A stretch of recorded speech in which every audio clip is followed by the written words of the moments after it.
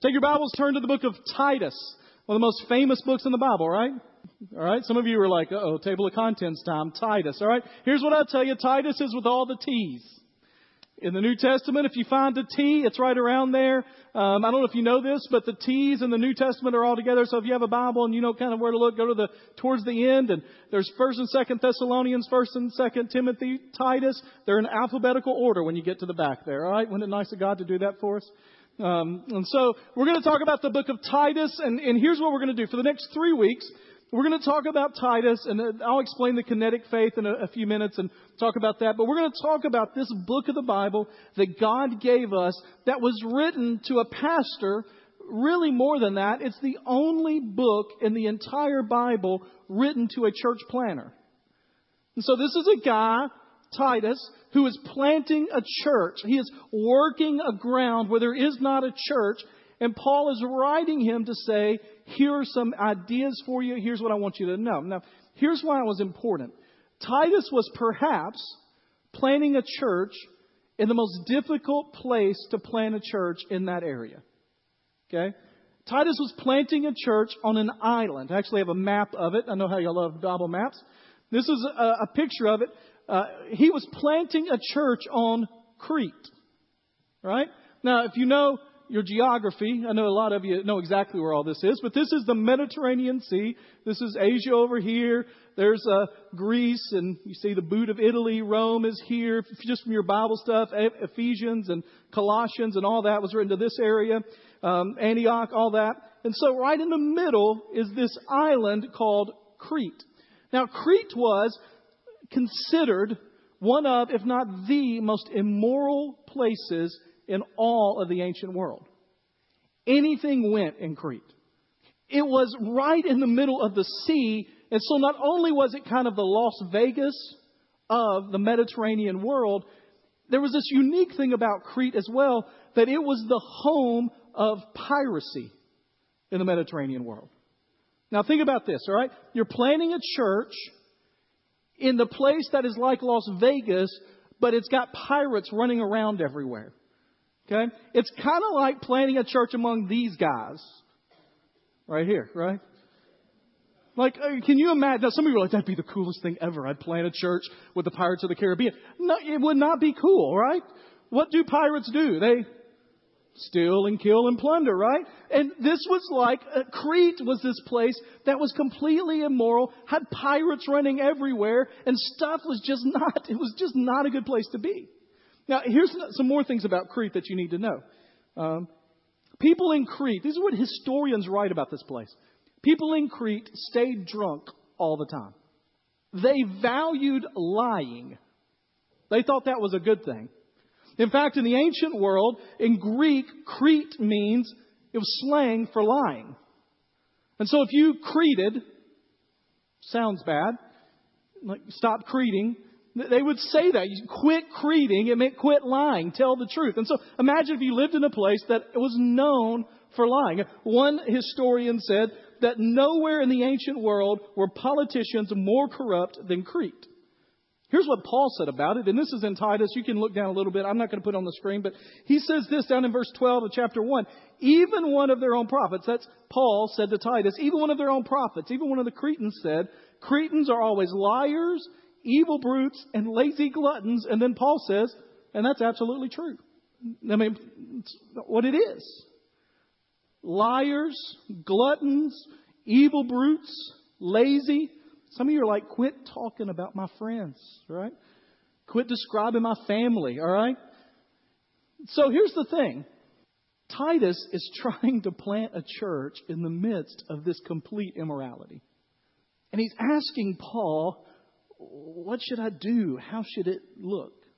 And the thing that I think is important for us is this book becomes extremely relevant. Because the question that is on their mind, the question that everybody is kind of wondering at this moment is, how do you live out your faith in a really difficult place? In an immoral place like Crete, in a place where Christianity is not only not thought of much, it's despised and belittled, where people find it irrelevant and even a little strange. And Paul writes that answer to his church planting member, Titus. He has one concern for the whole book, and we see it in chapter 1, verse 1. We're going to be in chapter 1 and a little bit of chapter 2. And so most of it will be on the screen. If you've got your Bibles open or you've got it up on your phones, you'll be able to follow along. But in Titus chapter 1, verse 1, Paul says this. Titus 1:1 says, Paul, as a slave of God and an apostle of Jesus Christ, to build up the faith of God's elect. So he's saying, I'm writing this letter to Titus to help build up the faith of those that have chosen to follow Christ, those that God has purchased, those that have been adopted into God's family. And this is the reason he wrote it, that their knowledge would grow of the truth that leads to godliness. Paul says this, the way you live out your faith in a culture that despises or doesn't like or ridicules you is, first of all, you make sure that it comes from a truth that is real and that truth leads to godliness. We're going to talk about what that means over the next 3 weeks, but here's the essence of the whole thing. He says, if you're going to live out your faith, make sure it's real. And it's the kind of faith that allows you, that flows out of you, to live in a way that shows who Christ is. There we go. How many of you have seen this movie? You might know what this movie is. It's the new Exodus movie, all right? Who's this guy? Anybody know this guy? Christian Bale, right? I've already had Christian Bale and Johnny Depp up on the screen today, all right? Christian Bale is played movie. How many of you have seen Exodus, the new Gods and Kings, Exodus? Paul, good. You and I'll have a conversation for a minute, Paul, all right? So in the movie, here's the thing, okay? It's not a bad movie if you don't care about the Bible. It's a good movie if you don't really. I mean, it's not. The director wasn't trying to make a biblically accurate thing, and so if you just go into it knowing that, it's okay. And so it turns Moses into like a gladiator figure, okay? And so like he's fighting and all that kind of stuff. In fact, in the movie, Moses does hand-to-hand combat with Pharaoh in the middle of the parted Red Sea, and if you saw the movie, that doesn't happen in like the Bible, all right? And so there are parts of it that aren't really there. But the biggest part of it, which has already been given away because you've seen the words, but the biggest part of it is he doesn't utter the most famous line that Moses has in all of Exodus. Right? Like even the movies that don't try to be biblically accurate all the way get this line in there because there's that dramatic moment. If you grew up like I did watching the Ten Commandments on Easter, and Charlton Heston, right? When you watched him, he goes into Pharaoh and he looks at Pharaoh and he says, let my people go. They don't do that in the new one. Like, how do you not do that, right? Like, that's dramatic. That's that moment. But here's the thing that's interesting, okay? We're going to reel this all back in now. The thing that makes this interesting is even the ones that are trying to be really faithful to Scripture don't include the second part of what Moses says. Because Moses just doesn't go to Pharaoh in the Exodus account and say, let my people go. That's important. Salvation's important. He says this, let my people go that they might worship me. And the point here is not, I just want them out of Egypt. The point is, I've got a plan for them now. And sometimes as Christians, we spend a whole lot of time talking about what God has saved us from. And we don't really think about what God has saved us to. And what happens here is we like that let my people go. He's rescued us out. He has saved us. He has made us His people. But we forget that He's given us two.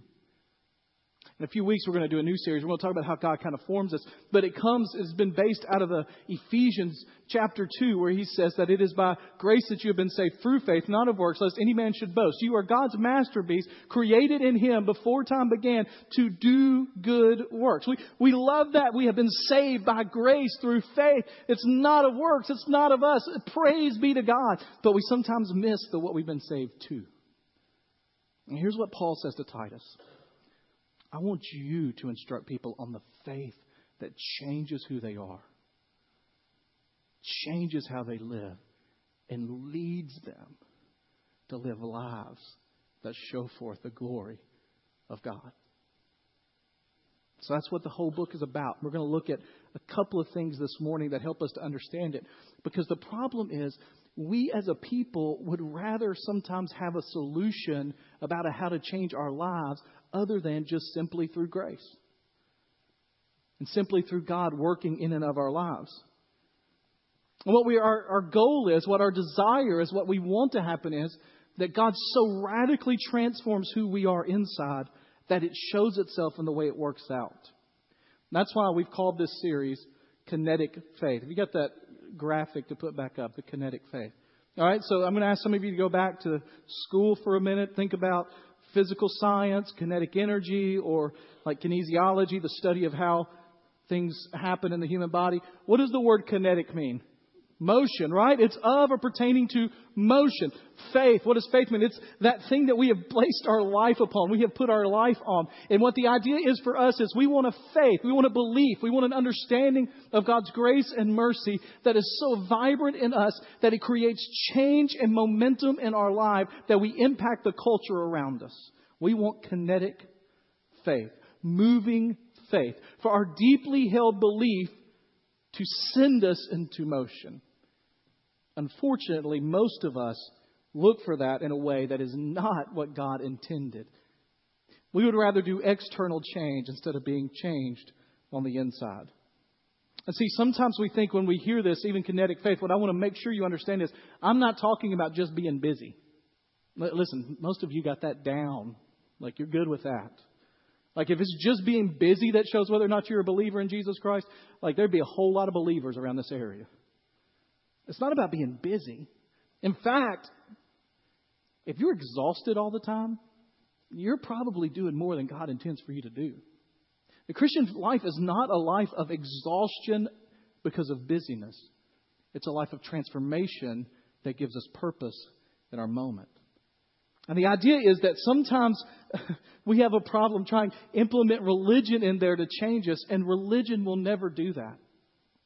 Religion will never change us to be the people God intends for us to be, because it doesn't have the power to do it. Look at, if you got your Bibles open, look down at Titus chapter 1, starting in verse 10. This should be on the screen too, all right? And Paul's talking about the people that are around. Paul would preach in a place. He would plant a church. He would move on. And then there would be these group of people that walk in behind him. We talked about them a lot because we talk about Paul's letters a lot.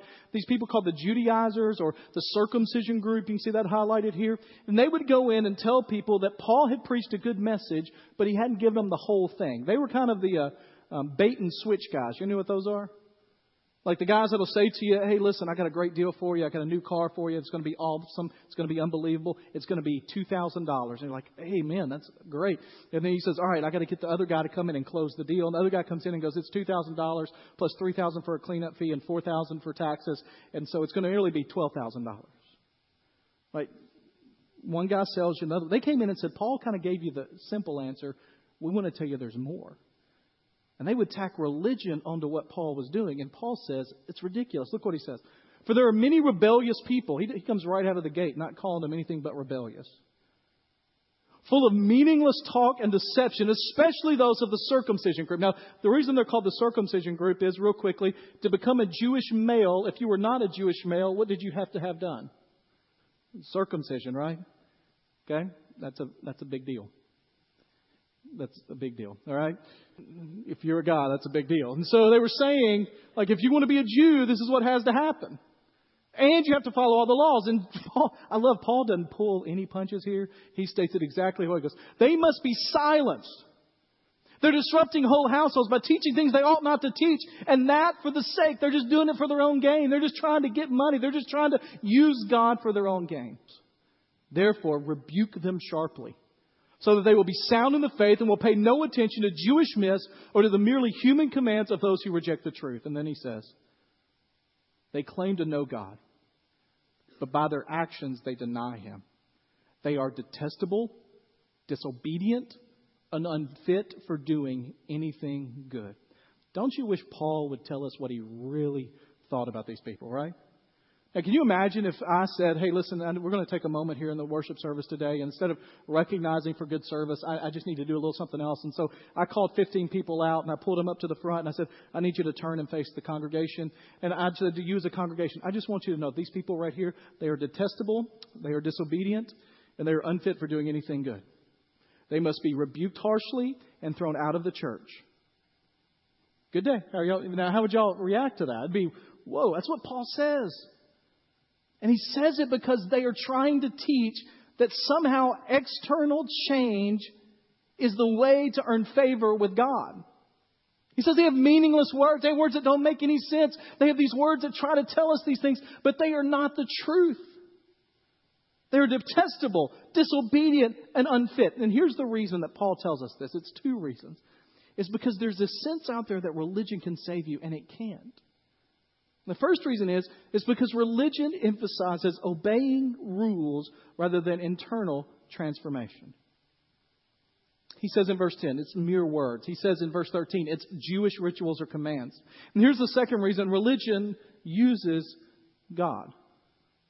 He says they do it for dishonest gain. For them, it's a means to an end. I'm trying to attain something from God. I'm trying to negotiate with God. I'm trying to do good enough that God will like me. And here's the problem with that. When you start to do that, you get caught in a cycle of having to do things without a motivation or reason to do them. Maybe some of you grew up in a church or a home where you were told to do things just to do them because that's the way we do them, not with an understanding of why those rules are in place. Let me ask you a question. If you grew up in a home or let's do this. If you knew somebody that grew up in a home that way, because some of you may be sitting near your parents, all right? If you grew up in a home or you know somebody that grew up in a home that had rules without any reason behind the rules, what generally happened when they got out of the house? They went nuts, right? Crazy, rebellious. Because there's no reason for the rules. And religion is just the parent that has strict rules without an understanding of why. Listen to this. Instead of gratefulness, religion produces pride. Think about this. When people think they're really good at religious stuff, doing church stuff, they're really good at being good people, they talk about it like, man, I can't. I mean, I know everybody has their own things, but man, I'm doing some stuff nobody else would do, or nobody else wants to do it, so I guess I'll be the one to step up and really take the initiative and do it there. I don't know where they've been lately. They haven't been at church lately, and something must be going on with them, because I would never miss church that much. Or I heard what they said the other day, and I would never use language like that. I mean, if you want to do that, that's fine, but I just don't know that believers in Jesus really should be acting that way. It's all about how they're doing. Or, if you fail to live up to the standards, you don't have pride. You just have despair. I'm never going to live up to that. I'm never going to be good enough. I'll never be like her. Nah, I got too much stuff in my past. I'll never be able to say things like she. I don't know the Bible very well. There's no way I'll ever learn it to be able to talk about it like she does. Religion causes pride. Instead of full surrender, religion calls for only partial commitment. Hey, just give us a week. Give us an hour a week. You come and you do your little part. You sing your songs and you pray your prayers and you say the right words. And then you don't do certain things through the rest of the week. There's some gray areas, but certain things you don't do for sure. And everything will be okay. You don't have to give full commitment. Just partial. Just a little bit. Religion causes us to worship things and use God instead of worshiping God and using things. We get to the point where we're trying to use God to get something that we really want or feel like we need. Religion has us negotiating with sin. You ask, how much can I do? How close to the line can I get and not still be punished? How far can I go without stepping over into the really bad sin area? And you start negotiating with sin. Listen, there was a pastor one time that said that if you are a person that loves God, you must hate sin. You can't worry about how close can I get to it? How close can I get to touching it? Can I just get to the edge of the line and see if it's there? Any of you ever have kids that you said, hey, listen, do not go past this line, and they get as far up as close to the line as they can get? Nobody else may have had that, right? Maybe you know kids. You have teenagers or seen teenagers, worked with them, and you're like, hey, I need you to clean your room, and I will check on it in 30 minutes, and you hear no activity for the first 28 and a half minutes. Right? Like, how close can I get to it? Can I tell you that as a Christian, our response to sin shouldn't be how close can we get to the line. We should hate sin. Now, let me give you an example, all right? My wife, Susan Larson, great lady, wonderful woman of God, hates spiders. Anybody else out there hate spiders? Anybody hate? Okay, listen. She hates spiders. She does not ask, how close do I get to the spider before it harms me? Right? Right? Now, Eli's at the point where Eli likes to play practical jokes on people sometimes. He likes to kind of get people. And we were riding in the car one day, and apparently there was a rather large spider. You remember this, Eli? Crawling on the window out by Susan's passenger side window. Now, it was on the outside of the window, but it was one of those things that when you first see it, it takes you a minute to realize if it's inside or outside. You know what I'm talking about, right? And so Eli is the first in the car to see it and says, "Hey, Mom, there's a spider on your window." And you're like, immediate. And it's not like, oh, let me investigate. Let me rub my hand to see if it's inside or outside. Like it is, like, get away, right? Now, just so you spider people don't feel bad, okay? Now, spiders, I don't have a thing with spiders, but I hate snakes. Like, if I see one, somebody else going to kill it because I'm not going to be around it, right? I mean, Susan called me one time. We were living in Ripley, and I was visiting in the hospital in Memphis, and she said, "Lyle, there's a snake on the back porch." I said, "Who can you call to get it away before I get there?" Like, don't be waiting on me for that, all right? Like, that's not my thing. In fact, I told this story in the first service. I think it was in the first year or two I was here. I was doing a funeral for somebody that was being buried up in Springfield in the country. And they only had like 2 or 3 pallbearers that were able to carry the casket. It was an older man. So they're carrying the casket. And I don't know if you've been to a funeral lately. I have. I go to a few. And as you're getting out at the cemetery, the pastor walks in front of the casket as it's being carried. This particular day, like 2 or 3 people carrying it, plus the workers that are there that are helping to dig the grave or helping them carry. And as I'm walking towards the gravesite, I just glance down and a snake slithers past my foot. That's fun. And as I do the nonchalant thing, like I'm looking to see how those guys are doing in the back. How you go? And as I look, that snake crawls right under the casket. And I don't say a word, because you know why? If I'd have said, "Oh, by the way, guys, there's a snake crawling right there," what are they going to do? They're going to drop the casket. I don't want to do that. But it's like, that's as close as I ever want to be to a snake. Like, I don't think, how close can I get? Because I hate them. Now, some of you are like, I like to hold them. You're the enemy, all right? It's not natural, all right? If you're one of those people like to wrap them around your neck, like something wrong with you, all right? So sin is worse than a snake or a spider. Like, when you've been transformed by God, you don't think, "Man, I just want to get close." And religion kind of sets rules about you can go here and here and here and go right up to the line. Just don't cross over it. People that love God don't have that to be any part of their lives. Richard Sibbs says this: after being transformed by the gospel, the sin itself becomes more loathsome to you than the punishment. Religion keeps us busy. It's got rituals, it's got commands, it's got words, but religion never stops sin. And Paul's going to let them know, he's going to tell Titus this: you can't impact the world around you if you've got a superficial religion that doesn't confront the necessity of God in our hearts. So how does that change us? Look over in chapter 2. I'm going to be in chapter 2, and then we're going to be done. We're going to do this quickly. 3 things we're going to see here. Chapter 2, starting in verse 11, says this. I think we got it there. For the grace of God has appeared that offers salvation to all people. Now, here's one of the most important things in all of this scripture. That word when we determine what it means, what it is, to use the grammatical term, when we figure out the antecedent of it makes a huge difference in our understanding of this passage.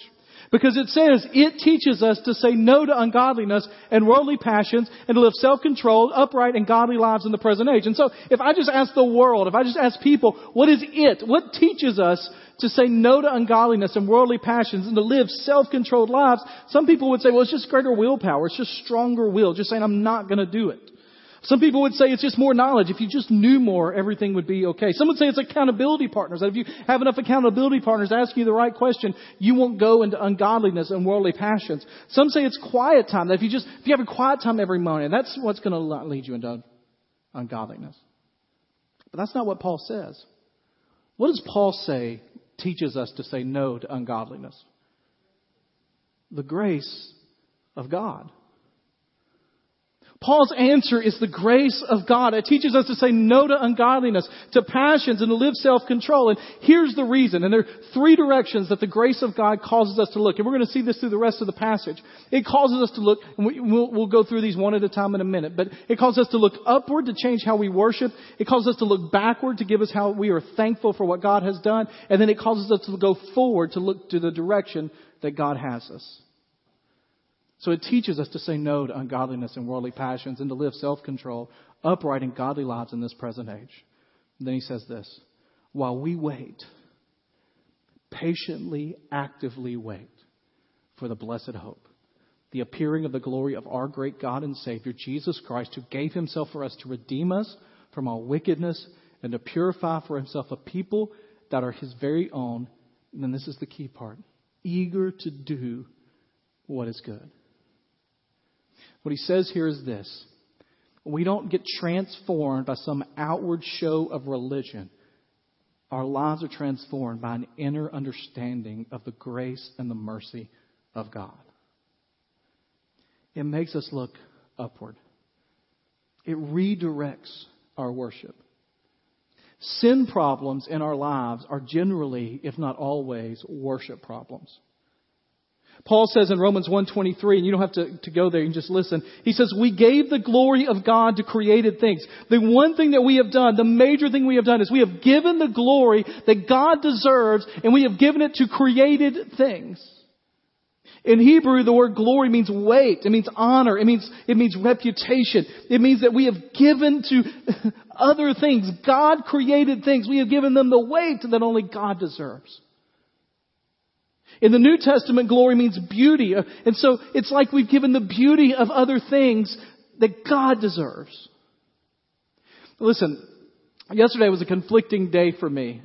I have this conflicted relationship now with college football. Okay? And it's not just because Tennessee has not been good for a while and may be good soon or in the future. Okay?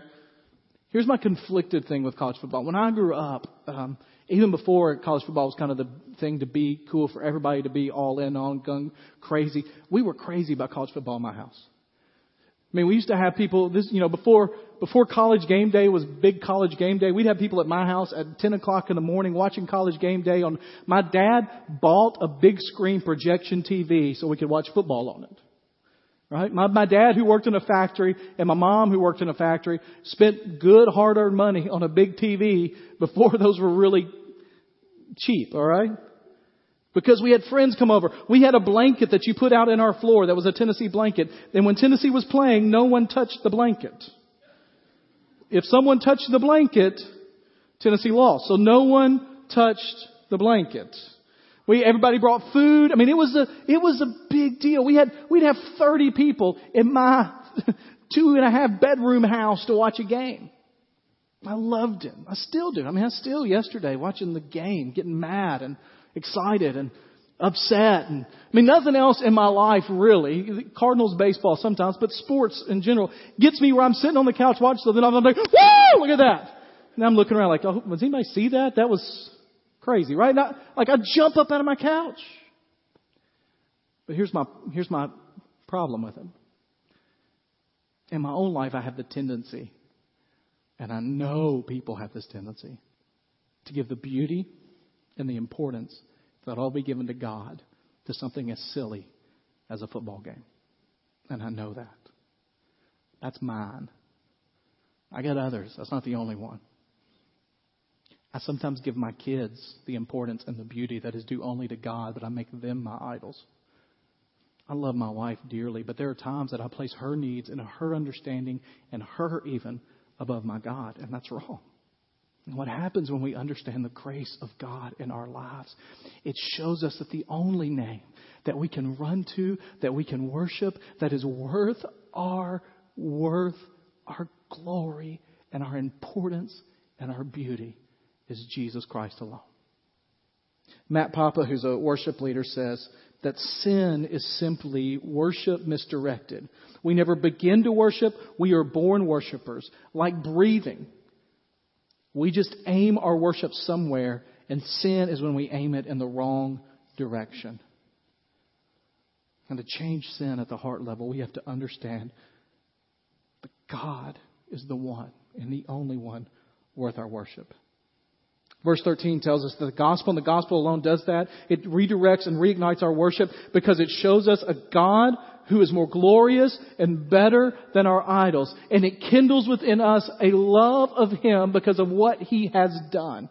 Now, here's what I've discovered in my life. And this is something that Charles Spurgeon talked about a long time ago. All right?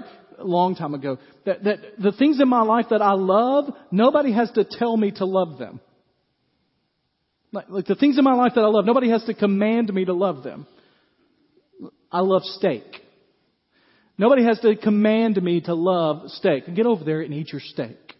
Right? Nobody has to command. I love steak. Man, there are very few things in life that I get the enjoyment out of. A steak that is improperly cooked, seasoned well, and you put it in your mouth and you bite it, and you shouldn't be talking about this at 11:50, I know. But, there's nothing. I love steak. You don't have to tell me, hey, go love steak. I love to kiss my wife. You don't have to tell me to love that because I love her. You don't have to say, well, you really got to go over there and do that. It's a command. It's something I want to do. I love to do that. Nobody has to command me to take a nap. Amen? Man, I love naps. What is better than in the middle of the day stealing sleep, right? A little bit I'm just going to take a 20-minute nap. You know what I think about? I think about the difference between me and my kids. I have to tell my kids, go take a nap. You're I'm not tired. Go take a nap. Get in there and take a nap. Nobody would ever have to say that to me. If somebody said, hey, if you wanted to, now would be a good time to take a nap. I'm out, right? Take a nap. I love it. On the other hand, if I don't love something, no command is going to make me love it. Listen, I don't care how many times you tell me to eat Brussels sprouts. I am not going to love it. Now, if you're a Brussels sprout fan, too bad. I am not. I don't like that. All right. And I'm not going to no matter how many times you tell me eat your Brussels sprouts, I'm not going to love it. No command can make me love something. And he says this. Martin Luther says, the dilemma we have is if you don't love God, you can't be forced into doing it. It has to be something that changes at your heart level because of what He's done. It makes us look upward and worship Him. It makes us look backward to see what He has done for us and to be grateful. When we are grateful to the Lord, we realize that we could not do this on our own. That it is only because of His love that we have any chance or any hope. We are thankless to God. We rob God of the glory belonging to Him. And we delude ourselves into thinking that we're self-sufficient. We look backward and see how good He has been to us. And then the last thing is we look forward to the promise that He has that He's coming to get us again. In the gospel, we see what God is making us in the future He has for us. He puts in a taste, a hunger for the future. When I think about John in the book of Revelation, in the book of Revelation, John gets this picture of what heaven's going to be like, and it is something he can't even imagine or think about. It is something he can't even comprehend. He tries to describe it to us, and for the last 2,000 years, we've been trying to figure out what in the world is John talking about.